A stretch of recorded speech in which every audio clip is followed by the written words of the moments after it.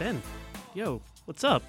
Hey, Mike. I haven't seen you in a long time. It's been a while. We're back here recording. It's been over a year. We used to have a podcast on the Vox Media Podcast Network called the Limited Upside Podcast. It was an NBA show. Yeah. We're bringing our powers back to the microphones now because we're going to go over the Bloggers mock draft recap for all of SB Nation.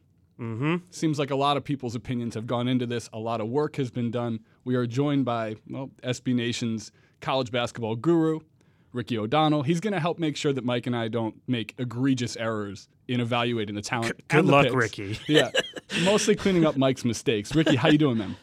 I'm great. Thanks for having me again. This has become an annual tradition of hopping on what was once called the Limited Upside podcast. I'm glad to be here. So if you're listening to this on one of our team site podcasts, if you're a Lakers fan, if you're a Pelicans fan, we did used to have a podcast until we got too busy to kind of maintain it, but they recruited us back. Mm-hmm. And why we're important, let's see. Mike is the actual NBA editor of SB Nation. Important. So he's important. I'm not. I'm just a fan of basketball who once upon a time hosted a podcast here. So I'll be a little bit more of the question asker, and hopefully Mike can make sure this is NBA relatable and Ricky can blend in his college basketball expertise, because what the bloggers have done is take some serious time here to do a real-world draft. They have made trades with each other. They have picked their favorite prospects.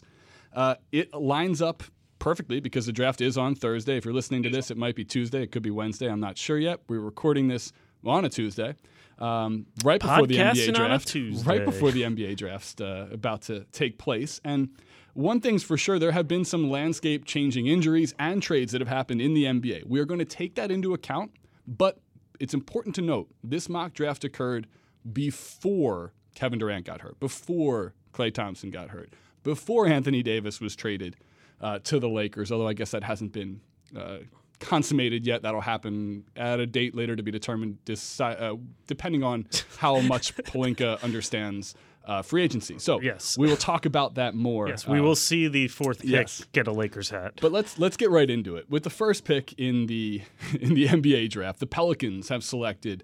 What's this guy's name? He's a Zion? Zion? I think it's a hard I. Zion Williamson.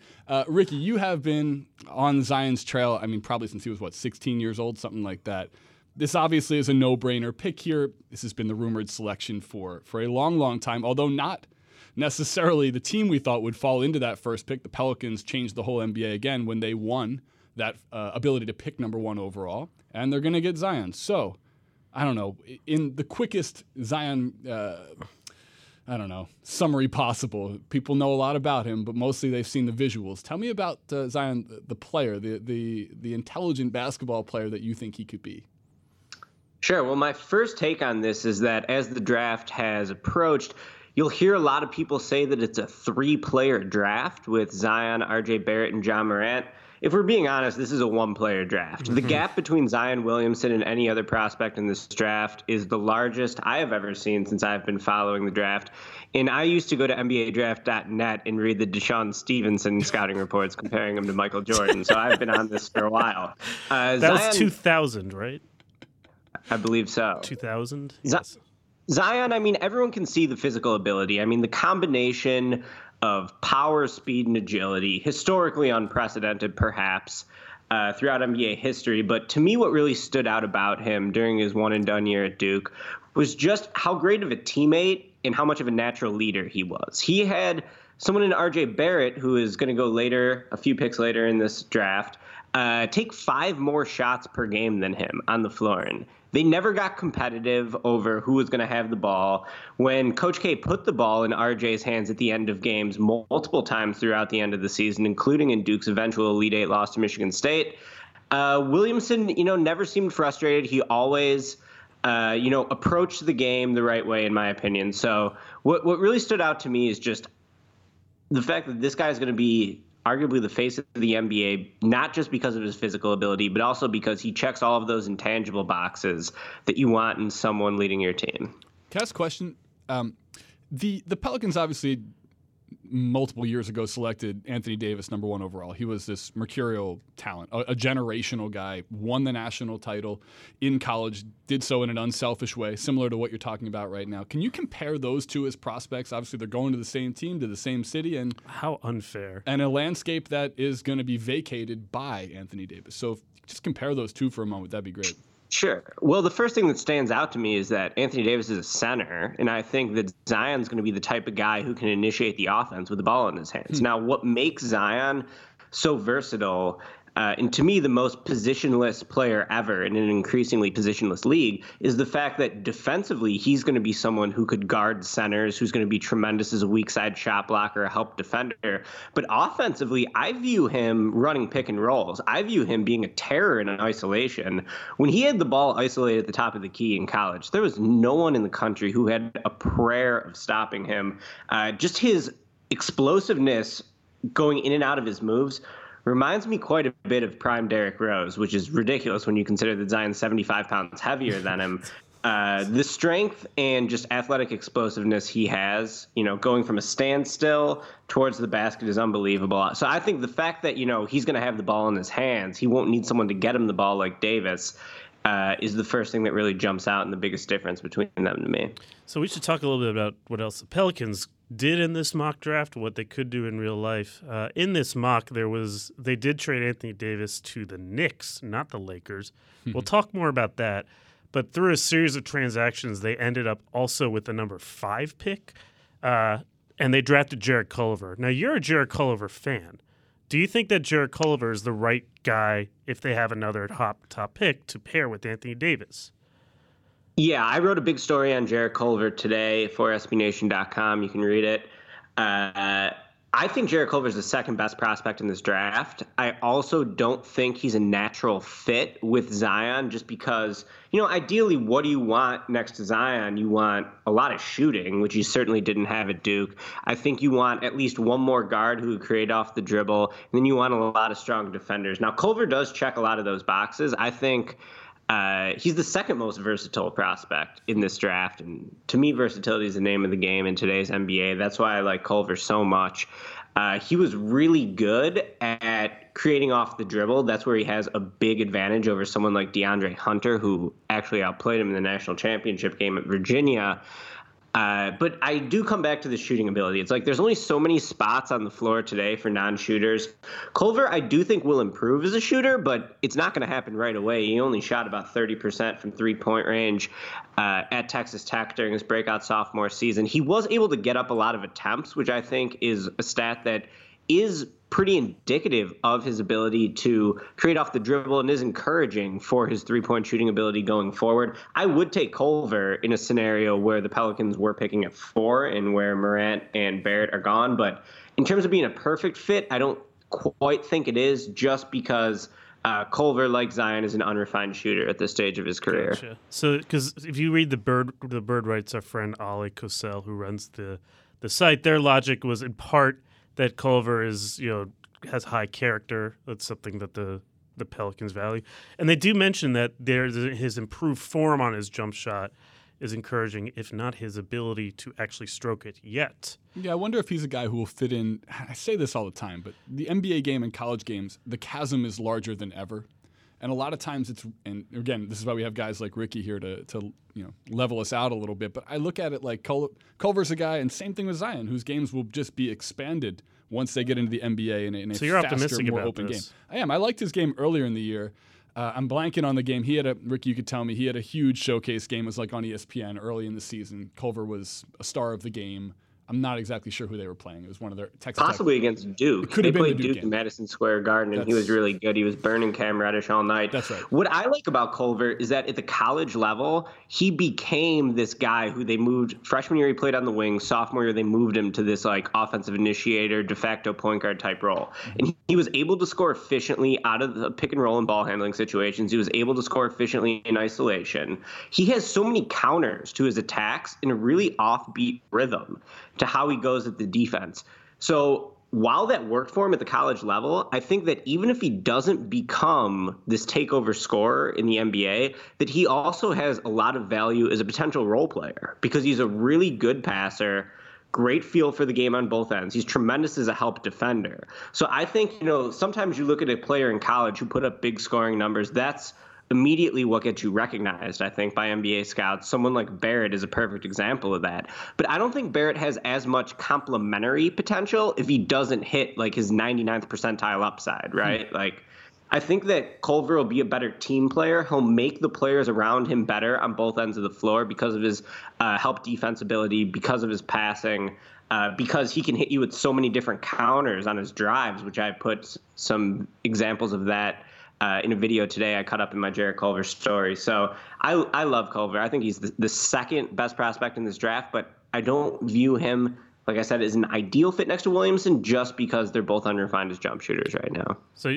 keeping in mind, of course, that in this scenario, the Pelicans do not have Brandon Ingram as part of the Davis trade. It seems to me like you would slide Culver into that slot in this scenario.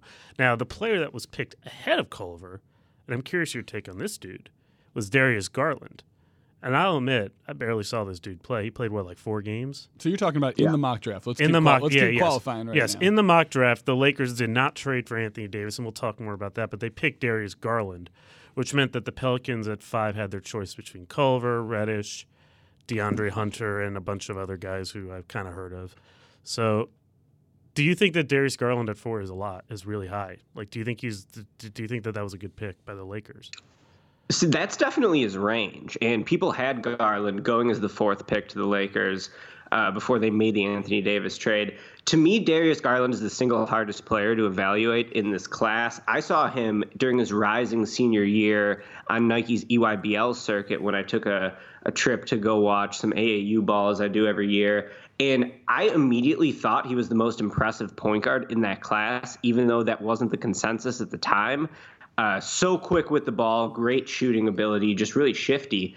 But even watching him then, I didn't see him as someone who was a no-brainer NBA player. I didn't even think he'd be a one-and-done, let alone a one-and-done top 5 pick. And that's just because he's pretty small. I mean, we didn't get measurements on him at the combine, I don't think, but he's about 6'6", or no, I'm sorry, 6'2", but with long arms, maybe a 6'6" wingspan, which is encouraging. But to me, he's someone who's going to be a one-position defender at best. I don't really see him being able to handle other positions other than point guards. I really struggled to see how he's going to score at the rim because he's not an explosive athlete.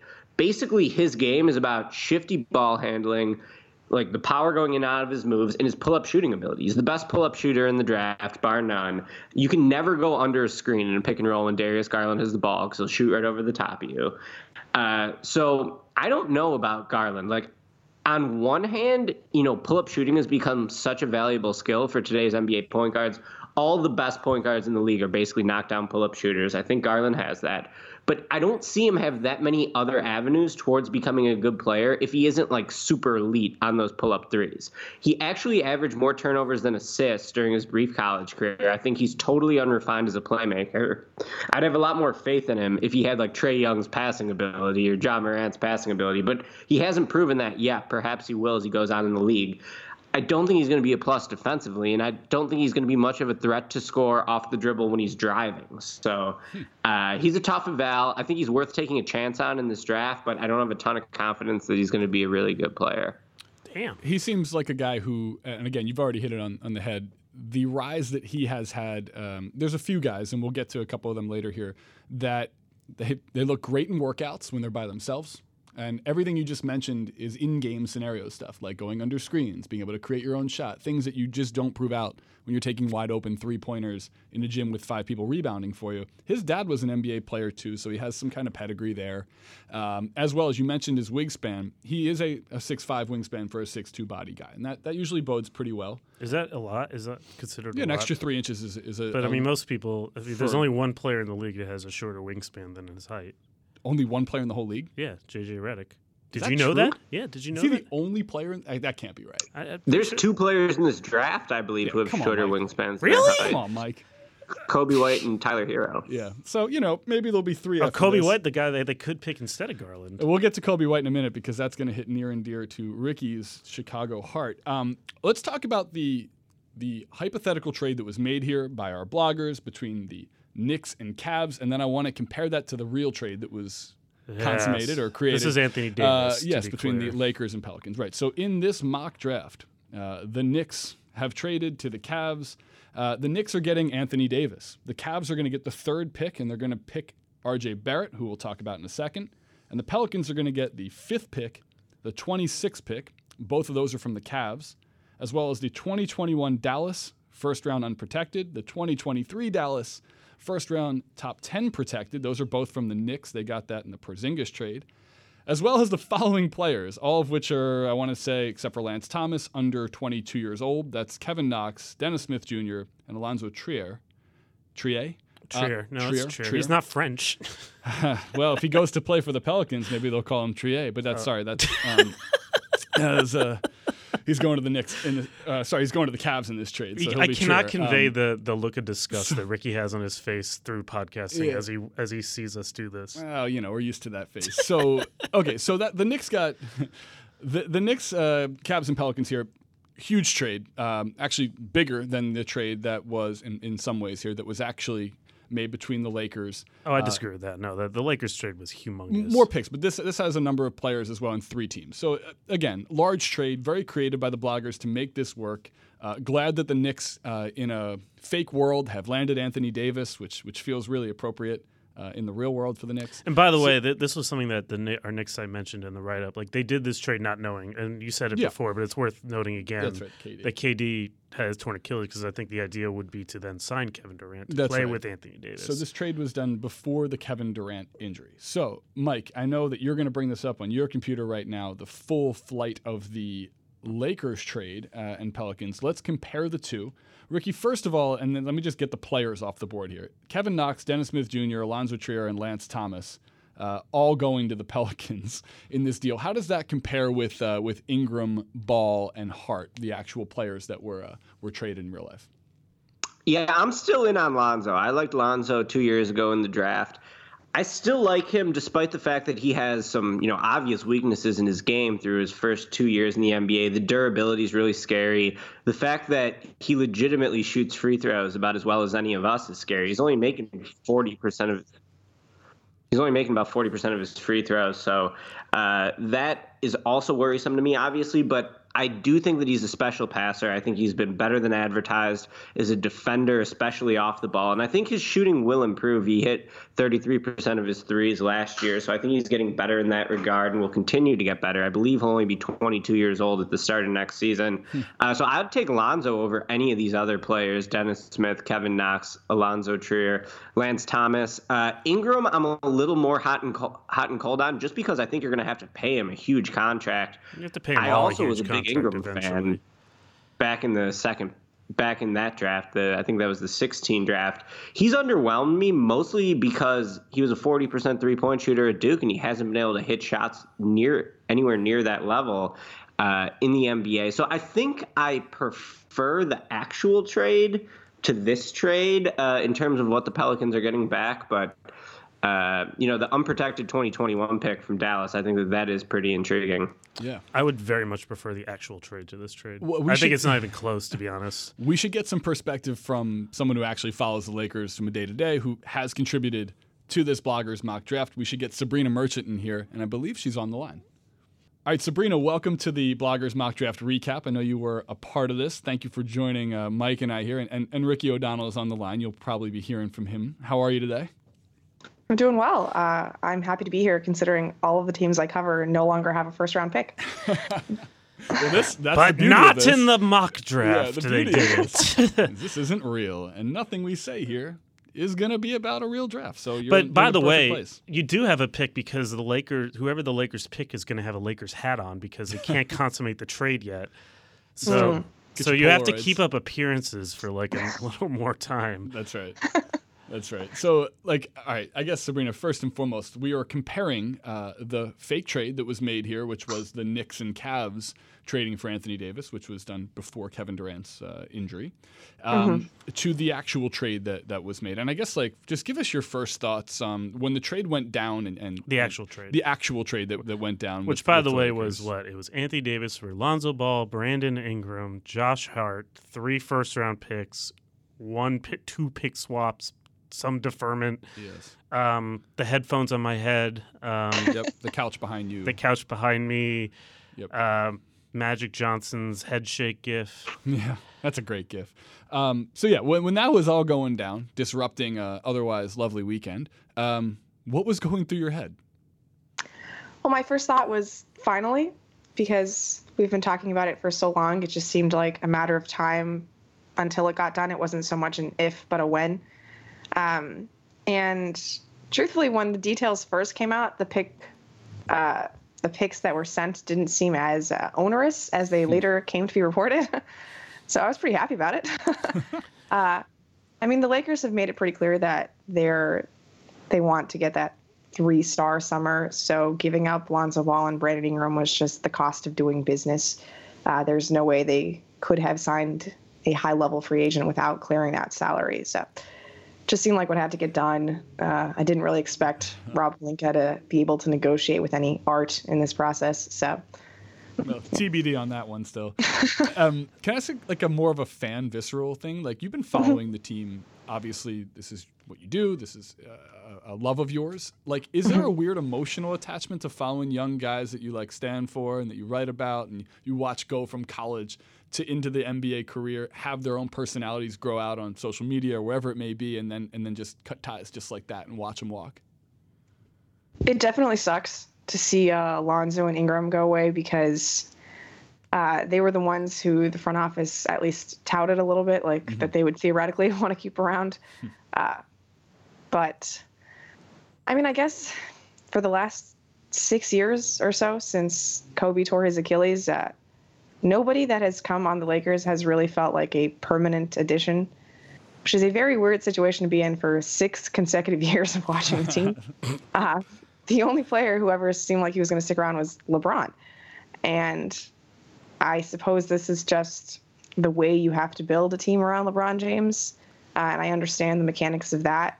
But, I mean, I have a Brandon Ingram jersey. Like, my brother has a Lonzo Ball jersey. It's unfortunate that that's just laundry now, right? But, yeah, it does kind of suck. Hey, I'm a Sixers fan. Ricky's a Bulls fan. Well, the Wizards sometimes get draft picks, Mike. We got one this year. We do have one this year. Watching young people come in and come out, unfortunately, obviously, it's part of the economics of the game, but it's part of the ebbs and flows of the LeBron economics. Yeah. It's just the way it is. Yeah, so here's my question to you. Like I guess in this mock draft, Davis went to the Knicks you have to look up again exactly what it was, but they essentially Anthony Davis goes to the Knicks. The Cavs get the 3rd pick. They pick Barrett, and the Pelicans get the 5th, 26th, 2021, 2023 Dallas picks. Kevin Knox, Dennis Smith Jr., Alonzo Trier, and Lance Thomas. Were you guys talking in the mock draft to the Pelicans about trading for Anthony Davis? I assume you guys were, yes? Yes. So I think it's pretty clear that the price that the Knicks paid is lower than the price that the Lakers paid in real life. So obviously, you guys reached a point where you weren't offering as much in the mock draft as the Knicks were. What was the rationale behind not exceeding whatever the Knicks were offering? I mean, because of the cap considerations of getting LeBron James and whoever else is going to fill out the roster, there's just really no way of building a team around LeBron and Anthony Davis in the upcoming seasons if you don't have draft picks, even if they are lower picks. So I think that was the tipping point. So then it must follow then that you, to some degree, believe the Lakers gave up too much in real life. Oh, absolutely.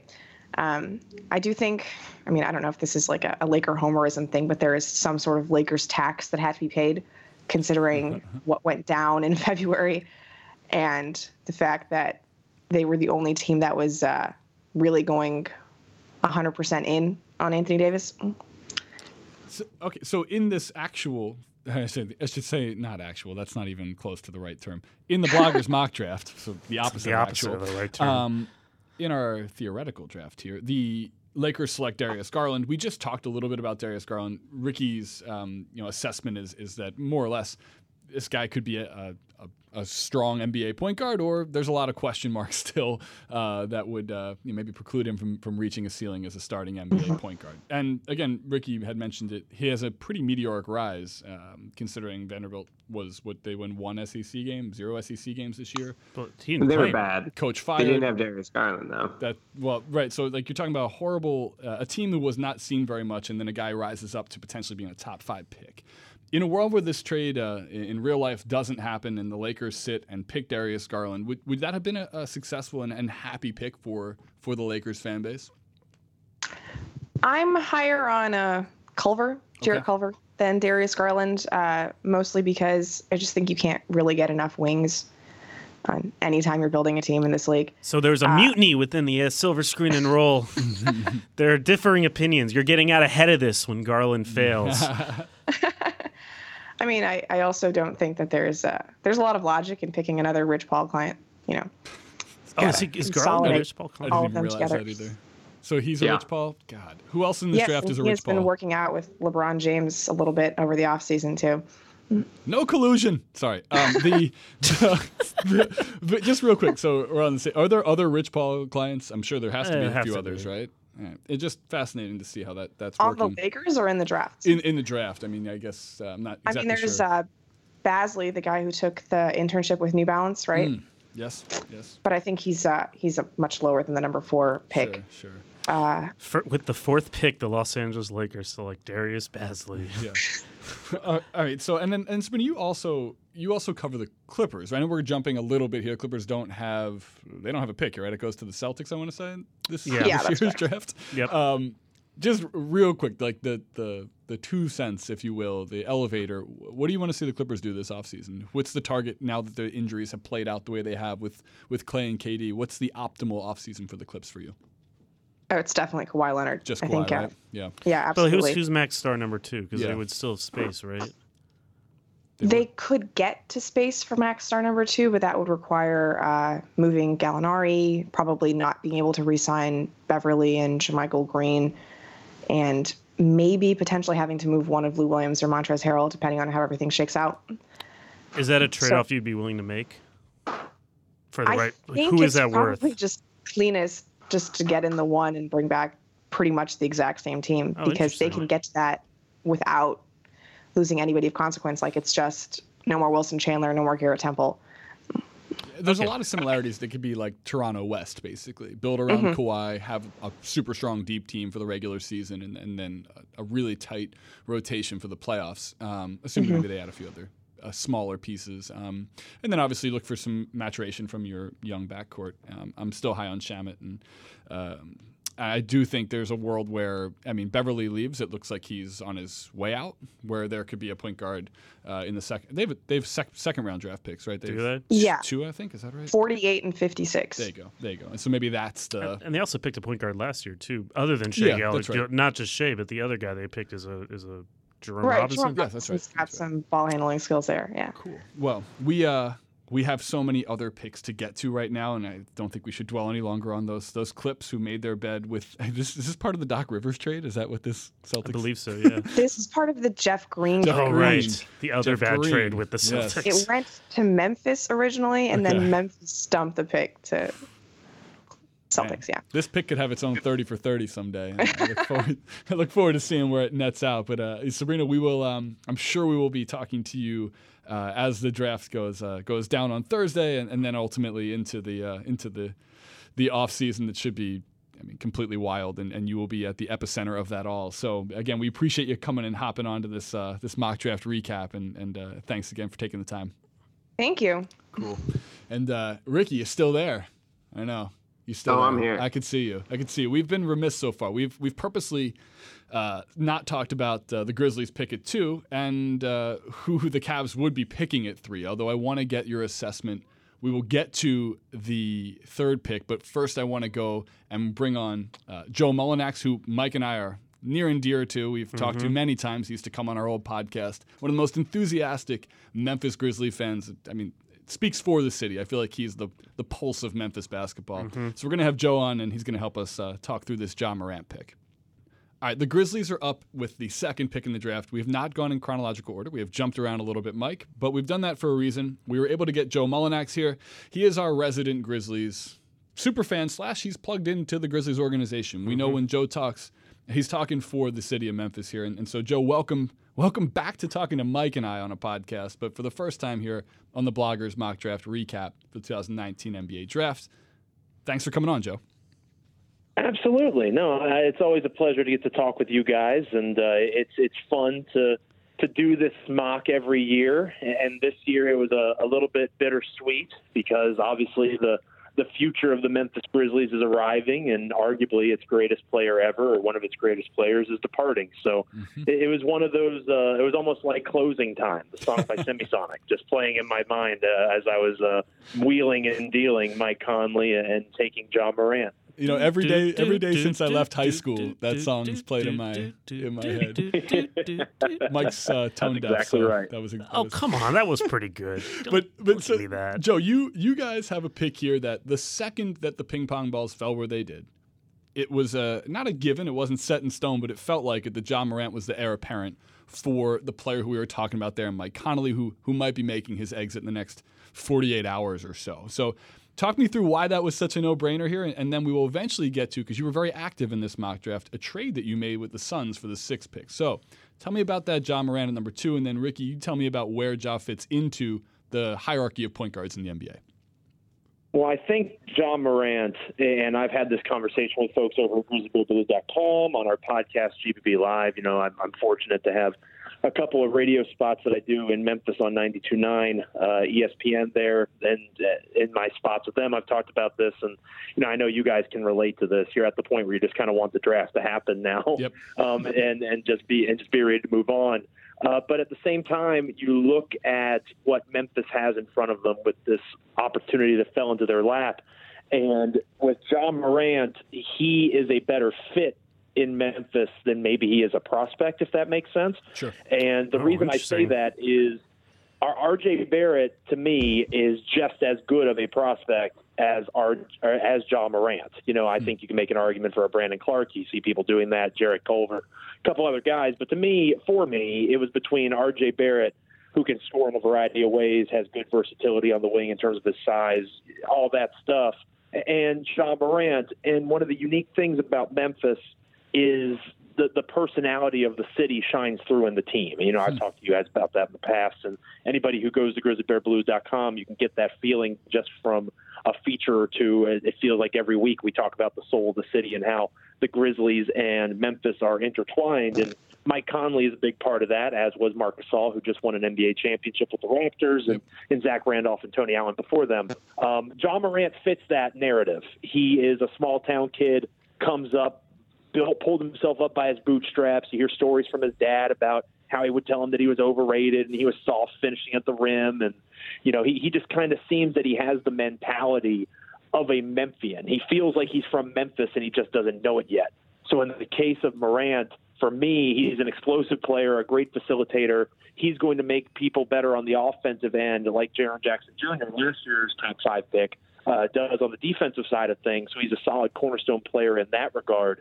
And the nice thing about Morant is he fits Memphis. He's not somebody who you'd have to worry about, like maybe a Barrett, getting unhappy because he's in a smaller market. Mm-hmm. As long as the Grizzlies are competently run, which obviously is a big if, but as long as this new front office runs things the right way, I don't see Ja Morant running away for the bright lights of New York or L.A. when he gets an opportunity to do so. And I think that almost as much, if not more, depending on who you ask, plays into Memphis taking Ja Morant 2 overall. I think if New York was picking 2 overall, if another team was picking 2 overall, Morant may not be the pick there.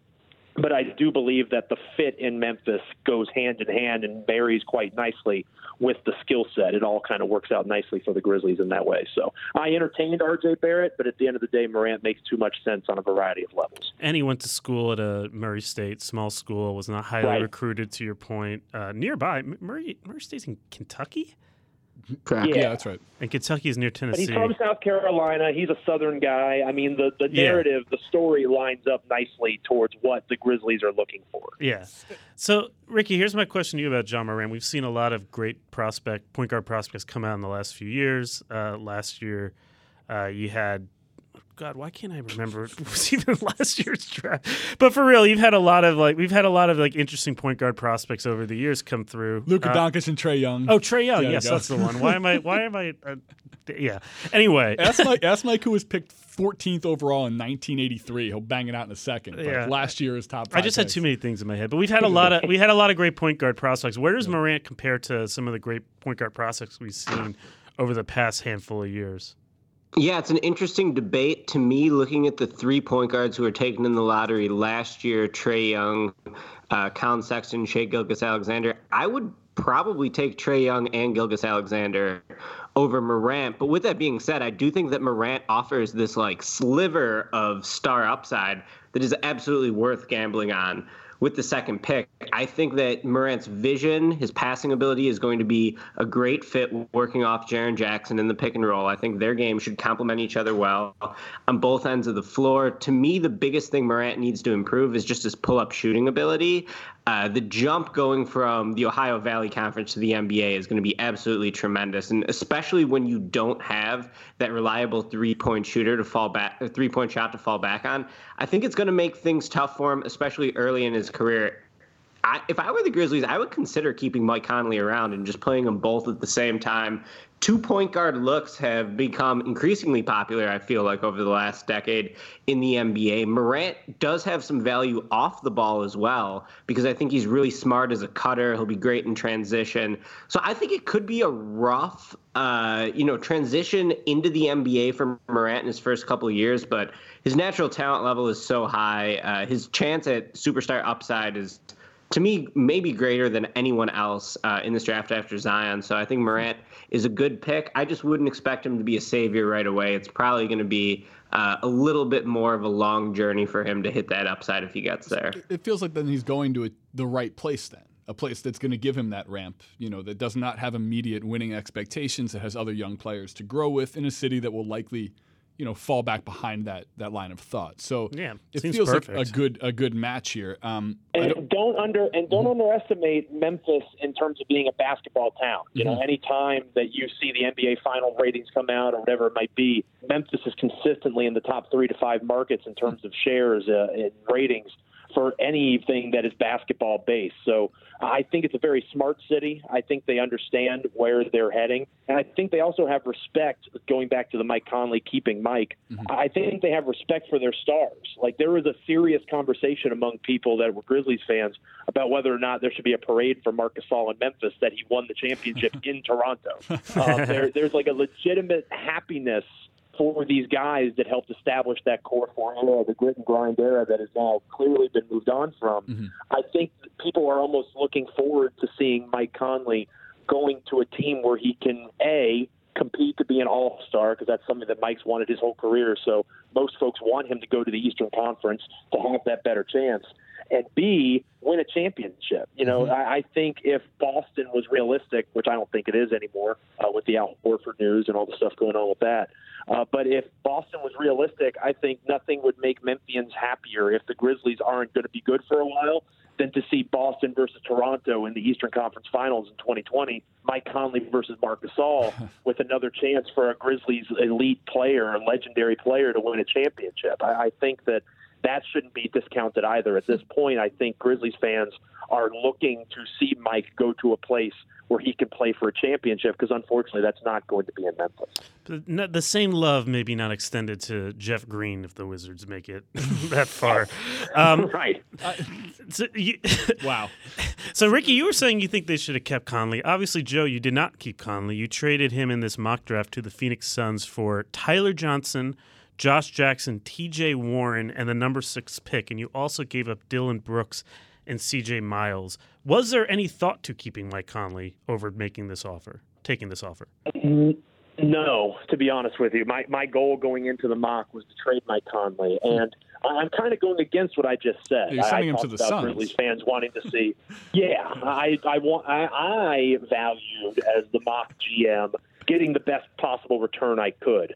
And Good. To me, there's a bit of a sliding scale when it comes to Mike Conley's value. It's kind of like the supply and demand curve and trying to find that perfect intersection.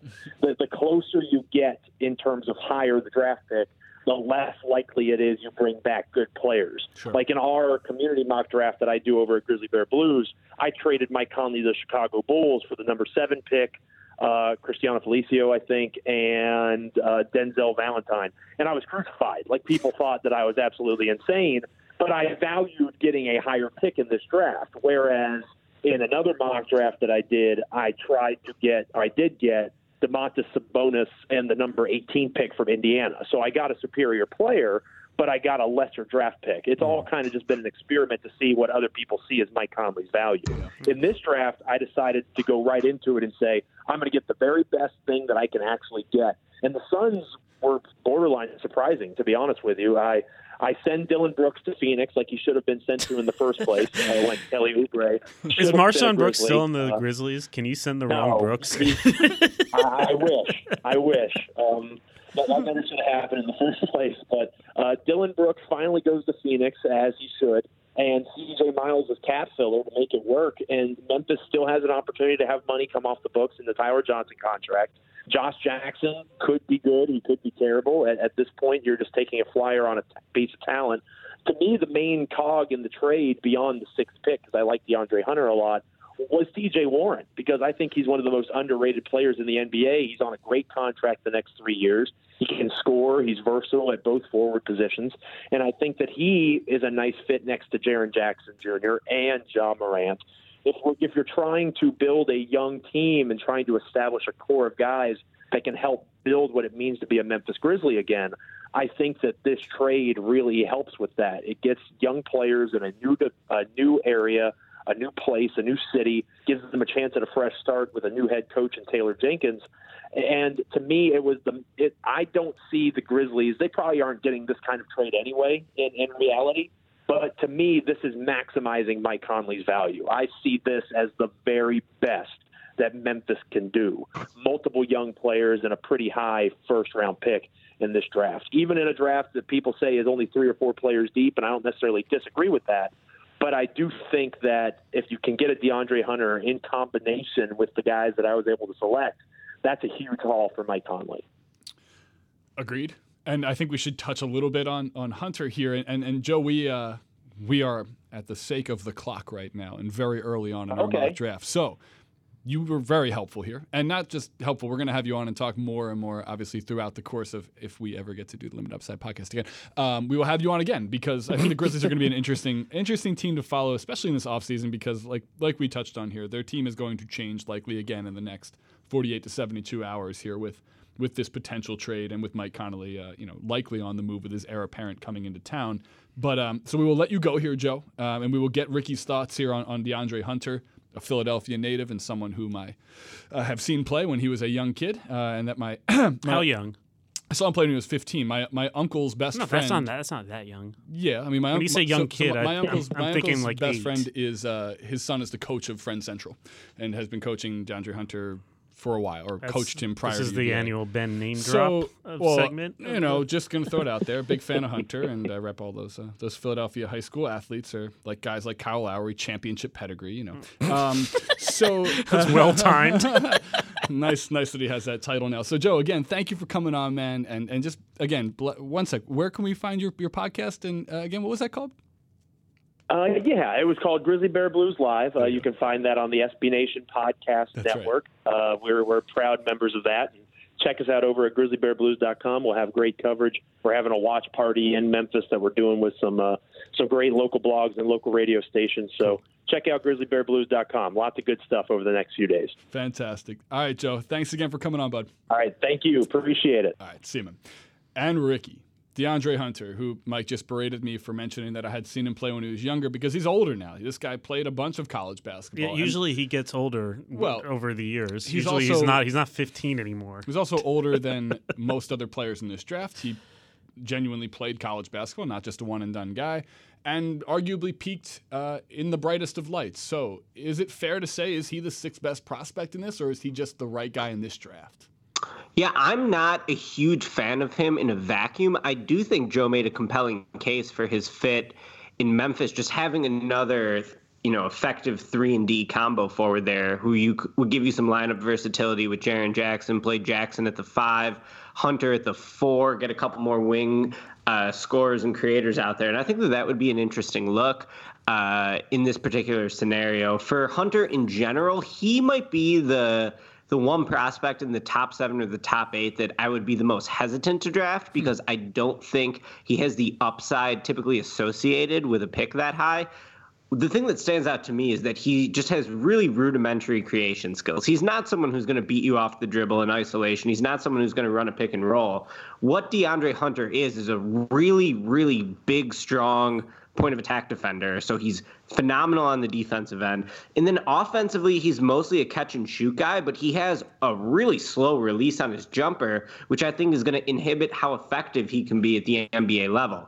You compare him to someone like Jarrett Culver, and make no mistake, DeAndre Hunter won the individual matchup against Culver on the biggest stage in college basketball in the national championship game this year. But for the season, Culver was able to get off threes at a much higher rate than Hunter was. I think part of that is because Hunter lacks creation skills off the dribble and because he has a slow release. I'll go back to one of the defining highlights of Zion Williamson's season this year at Duke. It was in a game against Virginia, at Virginia. LeBron, Rich Paul, Rajon Rondo all show up, sit courtside. At one point in that game, Zion comes out of nowhere to make an incredible block on a corner 3. The player shooting that shot was DeAndre Hunter. And the reason that Zion had an opportunity to make the play is because Hunter's shot takes so long to load up. Now, can DeAndre Hunter quicken his release in the NBA? Of course. We talk about him being old, but he's 21 years old. He has plenty of time to grow as a player. But to me, he lacks the upside that some of the other players in this draft have, just because he can't really do too much off the dribble. Yeah. And while he is a really good defensive player, he also had low block and steal rates. His teammate Ty Jerome had a steal rate that was like 3 times as high as his, playing in Tony Bennett's defense. So I like Hunter, high floor guy. The Mikal Bridges of this draft, I would say. I would still take Bridges over him in a vacuum, but could be a good player in the right situation. Yeah. Interesting. I like, one thing I really liked about Hunter was, and this, again, I'm thinking about right now in the NBA, guys who are shorter but play bigger. He played up a lot. I mean, you're talking about a guy who was playing, in essence, power forward and center in some lineups for UVA, and being asked to switch on everything, fight through everything. I mean, UVA has an extremely demanding half-court defensive style. I see that, but then what separates him from like Semi Ojeleye, who's basically the same? It's sort of like kind of this guy who plays up and is tough, but has a slow release on a jumper. Sure. And I'm not here to. I'm just saying there are traits that you bring with you, specifically defensively. Rick, your point about steal rate, block rate. I think part of that is that the help defense on UVA is so strong. I mean, you watched a lot of ACC basketball, you watched a lot of UVA this year. There's always a couple guys in the right place. So maybe that is potentially why a guy like Jerome is getting more of the deflections, et cetera. But I mean, again. A tested player, someone who's had to play against, I think we've talked now about multiple generations of Duke prospects, and I think Hunter's played against 3 of them. He was also missed, you could see when he missed time the year prior and how much that affected UVA in their first-round loss. But you're not evaluating him. He did not play against UMBC. I know, I'm just saying. You're not evaluating him based on his fit with UVA. By the way, rudimentary creation skills is such a sick burn, man. It is a really sick burn. Simple guy, apparently. Ricky, are there any picks that the bloggers made lower on that? Real quick, we haven't really touched on RJ Barrett yet. I think we should probably touch on a guy who's going to be picked third overall. Okay, fine. Edit that part out. Yeah. No, it's fine, Mike. That's totally fine. We will get to. I want to talk. We have like 10 minutes left. I want to do RJ Barrett right now, and you can hit this right over the fence if you'd like, Ricky. Where does RJ Barrett sit in this league? Is he a superstar potential player, or is he going to be more of your Andrew Wiggins, streakier? Yeah, sure, and a Wiggins. Is he a Harden or a Wiggins, or where in the middle of that scale does he fit? Yeah, to me, it all depends on how RJ Barrett is going to approach the game when he gets in the NBA. In college, he was definitely a guy who was the number one recruit in 2 different classes entering college basketball. He was widely presumed to be the number 1 pick, of course, at the start of the college season before Zion took him over. But RJ never carried himself as the second best player on the team, even though everyone else realized Zion was the superior talent. He's someone who, to me, has always been programmed with that Kobe Bryant sort of mindset of I'm going to be the alpha dog scorer. If you follow RJ Barrett on Instagram, you will see he started calling himself Maple Mamba during the season, which to some people would show, you know, this killer instinct he has that Kobe really idealized during the prime of his career. I think that RJ Barrett needs to be less like Kobe Bryant as he gets into the NBA. He needs to stop living off these really difficult shots. And, you know, some of the passing and facilitating ability he showed as a high school player at really high-level events like FIBA tournaments internationally, like the Hoop Summit, which he played in 2 different times, the youngest player to ever play in the Hoop Summit. I think that those are the skills he needs to develop. I wrote on RJ Barrett during the season that for RJ Barrett, less is more. When he takes a step back and he's really able to, tap into his overall skill set, not just his scoring ability, I think that that's when he reaches his peak. Now, you look at him, he's going to be huge for a wing. He can handle the ball pretty well, though typically it seemed like at Duke, at least, he was predetermining his drives, not really shifty in terms of his ability to create space in tight areas. So I think, you know, those are the type of skills he's going to have to improve, which certainly can improve. And then it's like, how do you improve feel for the game? Right. How do you improve how well you see the floor? How do you improve your vision? So Barrett, to me, could end up being a good player just based on his physicality. He's the rare 18-year-old who will be physically ready for the NBA day one, I think, because he is so big, strong, and fast. But if he's really going to maximize his potential, he's going to have to take a step back and learn to read the game and think the game at a higher level than you showed it do. So, like, one thing that definitely stood out, I watched a compilation of his drives. I think it was like 120 different clips. And look, he looked to me, if I closed my eyes and blinked a few times, it looked like Thad Young, like a guy who's decided I'm going left at the three-point line and forces it to the left. I mean, he really seems like a one-sided or one-handed side of the court guy, which goes into the tunnel vision for passing. When you've made up your mind about which part of the rim you're attacking and how you're going to get there, you've cut off part of the court.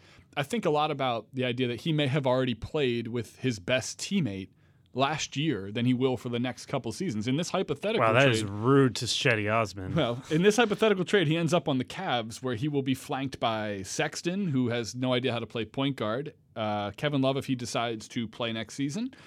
Sorry, Cedi Osman. Cedi Osman, man. That is so rude to Cedi Osman. Not very good. And so the idea that he couldn't really figure out, and part of this falls on Coach K, who is a stubborn coach in terms of the sets he runs and how he uses his talent. He couldn't figure out a proper way to use 3 of the top potential 10 picks in this draft. But we're talking about a guy who really, to your point, that mental aspect of not being able to look across the bench or look across the room, I guess they were roommates, and see Zion, I should be able to learn how to play off of him, which will ultimately help me. It's a weird mental gap that I wonder how that translates into the NBA. What is mental Mamba because he's Canadian? Maple Mamba, excuse me. Yeah, he's Canadian. Is that the only reason that nickname makes sense? It's just because Canadian? Okay. Yes, 100%. So he should be more like Maple... Maple Kawhi. I was like, what's the name of a role player who starts with the letter M? Wow. Maple Morris brother. Okay, so Maple Morris brother. Ricky, we do not have a whole lot of time left. I want to get your thoughts on 2 teams who have a total of 5 picks in the first, 25 picks or so. The Hawks have 2 picks. And then I will let you, if you want, actually, before I even do the Hawks, who do you want the Bulls to take? In their mock draft here, our Bulls are taking Kobe White. Is that who you would also like to see them take? Yeah, I made that pick, so I got to defend it. Kobe White would be second on my board behind Jarrett Culver. He'd be my preferred pick for the Bulls. Okay. If he's not available, I do think Kobe White would be a good selection for Chicago because they have an obvious hole at point guard. I think that Kobe White, while being more of a scorer than a facilitator and while largely being considered a combo guard, I think his playmaking ability, his facilitating, gives him some untapped upside as he continues to grow into his point guard role. I think that, that could boost his overall value in the league. And then the other nice thing about him is that at 6'5", he could play on or off the ball because he has great shooting ability. Mm-hmm. He was elite this year at North Carolina on catch and shoot opportunities. He has good mechanics off the dribble. He already has a really developed step back move that I wrote all about last week at SB Nation that I think will serve him well early in his career. So ideally, Coby White develops into that point guard of the future for the Bulls. But in a scenario where he doesn't, in the 2020 draft, I'll have my 2020 mock later this week, is very, very point guard heavy. I think it might be something like 13 point guards in the first round in an early projection. And in that scenario where the Bulls find another point guard of the future, I think that White could play, be a great sixth man who scores off the bench and can just give you some lineup versatility because of his shifty ball handling, because of his shooting. Because of his size, I think that he has both a high ceiling as a point guard and a high floor as a potential guy to come off the bench and get you some points. So if he has a high ceiling and a high floor, like how does the room level up? It's a small room. I guess so. Is there a pick later on that you really liked that any of our bloggers made, or someone who you think is a sleeper that you look at the blogger mock draft, you think, man, how did that guy slip so far? Yeah, there's a few guys I like. I really like Grant Williams, who we have going to the Spurs in this mock draft. I think that'd be a terrific pick for him. So strong, immediately is going to be going to have like elite functional strength in the NBA. Going to be able to finish inside. A really smart player, 2-time SEC Player of the Year, won it as a sophomore, and then was better across the board this past season as a junior. PJ Tucker is a common comparison for him. Both players played under Rick Barnes at the college level. Barnes himself first touted PJ Tucker as a potential comparison for Grant Williams as a pro. So I think that would be a tremendous pick for the Spurs or any other franchise. I really like Bol Bol, too, a player who I've covered extensively since high school. I recently wrote a big thing on his upside at SBNation.com. Basically, there's never been someone with his length and his shooting ability. 9'7" standing reach is only going to be equaled by Rudy Gobert and Mo Bamba. You think of the other guys with his length, be it Andre Drummond, Brendan Haywood was someone with a 7'6" wingspan. None of them were threats at all from the outside, whereas Bol Bol is just a straight-up knockdown shooter. I think he's going to have a tremendous amount of gravity just standing somewhere on the floor, and I actually think he can make some moves off the dribble in terms of attacking a closeout.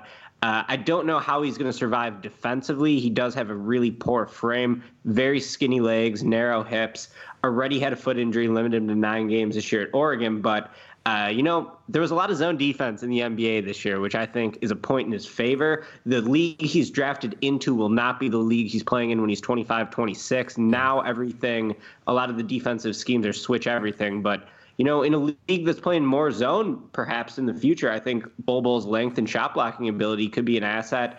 I love his shooting ability. I would take a chance on Bol Bol, especially in a draft that doesn't have a ton of players with star upside. I do think he has the potential to do that. Maybe he flames out and I look like an idiot, but I think, his upside is worth gambling on. In a league where Brook Lopez became like an incredible commodity by, 3 months into last season, people realized that having a court spacer with a dynamic single player in the middle, which, again, there's no recipe to have a Giannis on every team. I was going to say, so but does Bol Bol go to a team with Giannis Antetokounmpo? Well, or he goes to a team with a Harden, or he goes to a team with, a Kyrie, or someone who's going to need space to attack with spacing. In this draft, he goes to Boston, by the way. Yeah, so in the mock here that we have, the Hawks, by the way, are going to be picking Cam Reddish with the 8th pick and Nasir Little with the 10th pick. Both of those guys were highly hyped prospects going into last year, respectively, at Duke and UNC. Both had pretty poor, I think by the standards that were presumed to be set on them, are poor seasons as freshmen, which is always difficult to say. There's the fit. Cam Reddish went from being a best player on every team he's been on to the third wheel, if you will, on Duke, and then Little kind of just maybe is built more for the NBA than he was for college basketball. We won't talk too much about that because I did want to just mention real quick that in our mock draft here, we have the Celtics taking Jackson Hayes from Texas with the 14th pick in the draft, and then we also have the Celtics taking Bol Bol at 20. And then I believe we also have the Celtics taking Kevin Porter Jr. So whoever did this went for 3 big swing prospects. Any of those guys you think, aside from Bol Bol, I guess you already mentioned, could be a star. What should I know about Jackson Hayes and Kevin Porter other than they're also talked about as guys with high upside? Sure. I'll start off with this Jackson Hayes take. I don't know if I've ever seen a 7-footer move the way he does. He runs the floor with an incredible amount of fluidity and agility. The way he cuts and is able to get up the floor is really, really rare, even for elite NBA players. Like, you think of the way Anthony Davis runs in transition, and those are the kind of vibes I get from Jackson Hayes. Wow. I'm not super high on him in the short term. I think he's going to struggle quite a bit as a rookie because he's still so thin. He has no real skill level to rely on in terms of his shooting ability or his passing. He is a pretty good shot blocker, but he struggles as a rebounder. But, man, in a league that is playing faster than ever, I think that his ability to get out in the open floor into, like Euro step at full speed as a guy with a 7'4" wingspan and who's 7 feet tall, I think is really intriguing. I also find Kevin Porter very intriguing. There were times to me when I was going to have him as a top 5 pick in this draft during the college season. He had a really weird year at USC. He ended up having a nagging injury that was never totally cleared up. He got suspended by the team for 1 or 2 games, and he finished 7th in minutes per game on his own team for a USC squad that vastly underperformed the whole year, didn't make the NCAA tournament. He is unbelievable at creating space in the half court. So many good putback moves, up and unders, athletic finishes. Kevin Porter can really create his own offense off the dribble, especially in isolation situations. He's tremendous in that regard. Also shot like 41% from 3. Just a big physical athlete at 6'6", 220 pounds that I also think has some untapped defensive upside. So I enjoy Kevin Porter's game quite a bit. If you're looking for dudes to gamble on in this draft, I would take him. Got it. Excellent. Should I be excited about Brandon Clark going to the Wizards in this mock? Seems like Brandon Clark's amazing. Seems like he's the guy that the metrics love, and so I should be excited about this. He's unbelievable. He was the second best player in college basketball this year behind Zion. He had one of the strongest seasons of the decade for any individual player in college basketball. Shot over 70% in terms of his true shooting percentage. Automatic on just short rolls to the basket, putbacks. He just knows how to get his own offense and how to score efficiently. And then defensively, he's the best defensive prospect in the draft, I would say. 6'8", super quick twitch athlete. I think he could potentially be a 4 or 5 position defender in a system where you're switching everything. So I think, ideally the perfect fit for Brandon Clark is next to someone like Karl-Anthony Towns or Kristaps Porzingis, a stretch 5 who could give him more space to operate inside and to sort of accentuate his strengths while covering up some of his weaknesses. He is pretty thin and he's not long. He is like 6'8". He was like barely 210 pounds, I believe, and he doesn't have long arms. He also can't really shoot, but that jump shooting ability did improve during this first year at Gonzaga before he was at San Jose State, sat out a year, transferred. But basically a non-shooter right now is too small to play center. So and he's going to be a 23-year-old rookie. So what makes this guy so good? Well, he's just incredible at basketball. That's good. That seems like a good skill. Insane athlete, great instincts.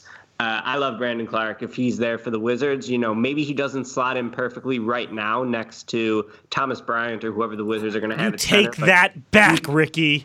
You can find a stretch 5 to play next to him in the future. Get Brandon Clark now. You take that back. The great Thomas Bryant is a perfect fit next to Brandon Clark. But once we re-sign him to like a minimum contract, he's going to be great. Yeah. You take that back. Yeah. Karl-Anthony Towns, Kristaps Porzingis. Last but not least here, of the Euros who are projected to go in the first round, Sekou Doumbouya, is that pronounced correctly? Let's go with it. Yeah, sure. And then Goga Bitadze. I don't know, man. Wait, the Georgian player. He's a big. Everybody's excited about that dude. Is that the guy that everyone's super excited about now? Yeah, people like Goga. And there's also Lucas. He won the EuroLeague. He won the EuroLeague Rising Star Award this season, which is a big deal. Mirotic won that award. Doncic won it a couple times, I think. So there is a pedigree there with young players who are able to win that award, translating to the NBA. He sort of looks like a traditional center at first glance because he's not a quick twitch athlete. He's not someone who you would project to defend guards in a switch everything system, but really smart player with advanced skill level. And that's sort of the selling point behind him. Able to step out to the three-point line, hit a jump shot, makes quick and smart rotations, is a good passer. He's definitely not Jokic, which I think, some people who like his upside might be tempted to compare him to. He certainly isn't that type of just, magician the way that Jokic is. But I think that he's a quality center who will be able to play in a changing NBA because he's really skilled and he's really smart and he's, big and strong and tough. Not bad qualities for a center. All right. Well, look, we've kept Ricky on the line for way too long considering it's sort of a busy week for you. I guess it's kind of the lead up. I'm so sorry we kept you on to talk about draft prospects. I guess he writes stuff for SBNation.com, of which you should be going to and looking for all of Ricky's great draft coverage. There are profiles on any number of players, including, and Mike, you should pitch this because I think you are the NBA editor of SB Nation. Yeah. What is the module that we've created to help you find your prospects? Oh, no, talk to Ricky about that. Sure. He made that, not me. Last plug here. Go ahead, Ricky. Yeah, so this week at SB Nation, we debuted a project I was working on with our storytelling team that allows you to choose 3 attributes that you want in an NBA player, 3 priorities, and then we'll spit out a custom NBA draft board for you. I got 30 guys on that list. I came up with 13 attributes that I think helps make a good NBA player, and you can, choose your first priority, your second priority, your third priority, and then we'll spit out a draft board for you 1 through 30 of how guys match those traits. So it's a pretty fun tool. It's gotten some great feedback. You can check that out on SBNation.com. It stinks because every time I do it, man, and it's awesome. I get I get Horton Tucker, and I keep looking. You just say it stinks, and then it's awesome. No, the project you've done is awesome. It stinks for me because every time I put in the attributes I want for the Sixers at the 24th pick, I get guys who are in the 50 through 40 range in my head, like a Horton Tucker, who I could see being I think a first-round draft pick for sure. But fascinating. I love playing around with the tool. And maybe you should be changing your opinion based on what the draft board is spitting out. Ball-handling wing who's tough and has a smart presence who can jump in now. Anyhow. So maybe what the app is telling you is that you should like that guy a little bit more than you do. Huh, it's interesting that you're like, oh, I don't like this thing because it doesn't conform to my opinion already. I know. I'm just saying. So I just want the Sixers to pick Taco fall. So is he going to get drafted? Who knows, man? Taco and Boban together would just be they'll never be on the same team because they'd have to buy a new airplane to put them on together. But anyhow, we've run long here. Ricky O'Donnell from SBNation.com here. Thanks again for hopping on and recording with us on a rainy Tuesday here. Thanks for having me, friends. Awesome. And hey, Mike Prada, it's been good doing a podcast with you again. We hope everyone enjoyed this SB Nation bloggers mock draft of 2019 NBA draft. It's on Thursday. Listen to this now. Go to Ridiculous Upside and please check out the actual written part. This is much larger. There were other trades. There's also obviously 30 picks in the first round. We really only chronicled about 10 to 15 of those. So get some more in-depth information on ridiculousupside.com here. Please keep listening to all of the SB Nation team site podcasts. They're phenomenal. You heard from Joe Mullinex. He's obviously one of the hosts of our Memphis Grizzlies podcast. And look, there's lots of good pods depending on what team you want. There's plenty to choose from. So please continue to listen to that. Subscribe to anything else that's on the Vox Media Podcast Network. There's tons of great podcasts to listen to of all different genres. I'm Ben Epstein. That's Mike Prada. This was an abridged version of A Limited Upside. Abridged? Yeah. Well, it's an hour long, but it's the only one we're going to be doing for a while. Don't say that. You never know. You never know. But anyway, thanks for all your team site people letting us, bug your airwaves with our BS. Yeah. And everyone enjoy the draft and then on to free agency and summer league. Until next time, I'm Ben. That's Mike.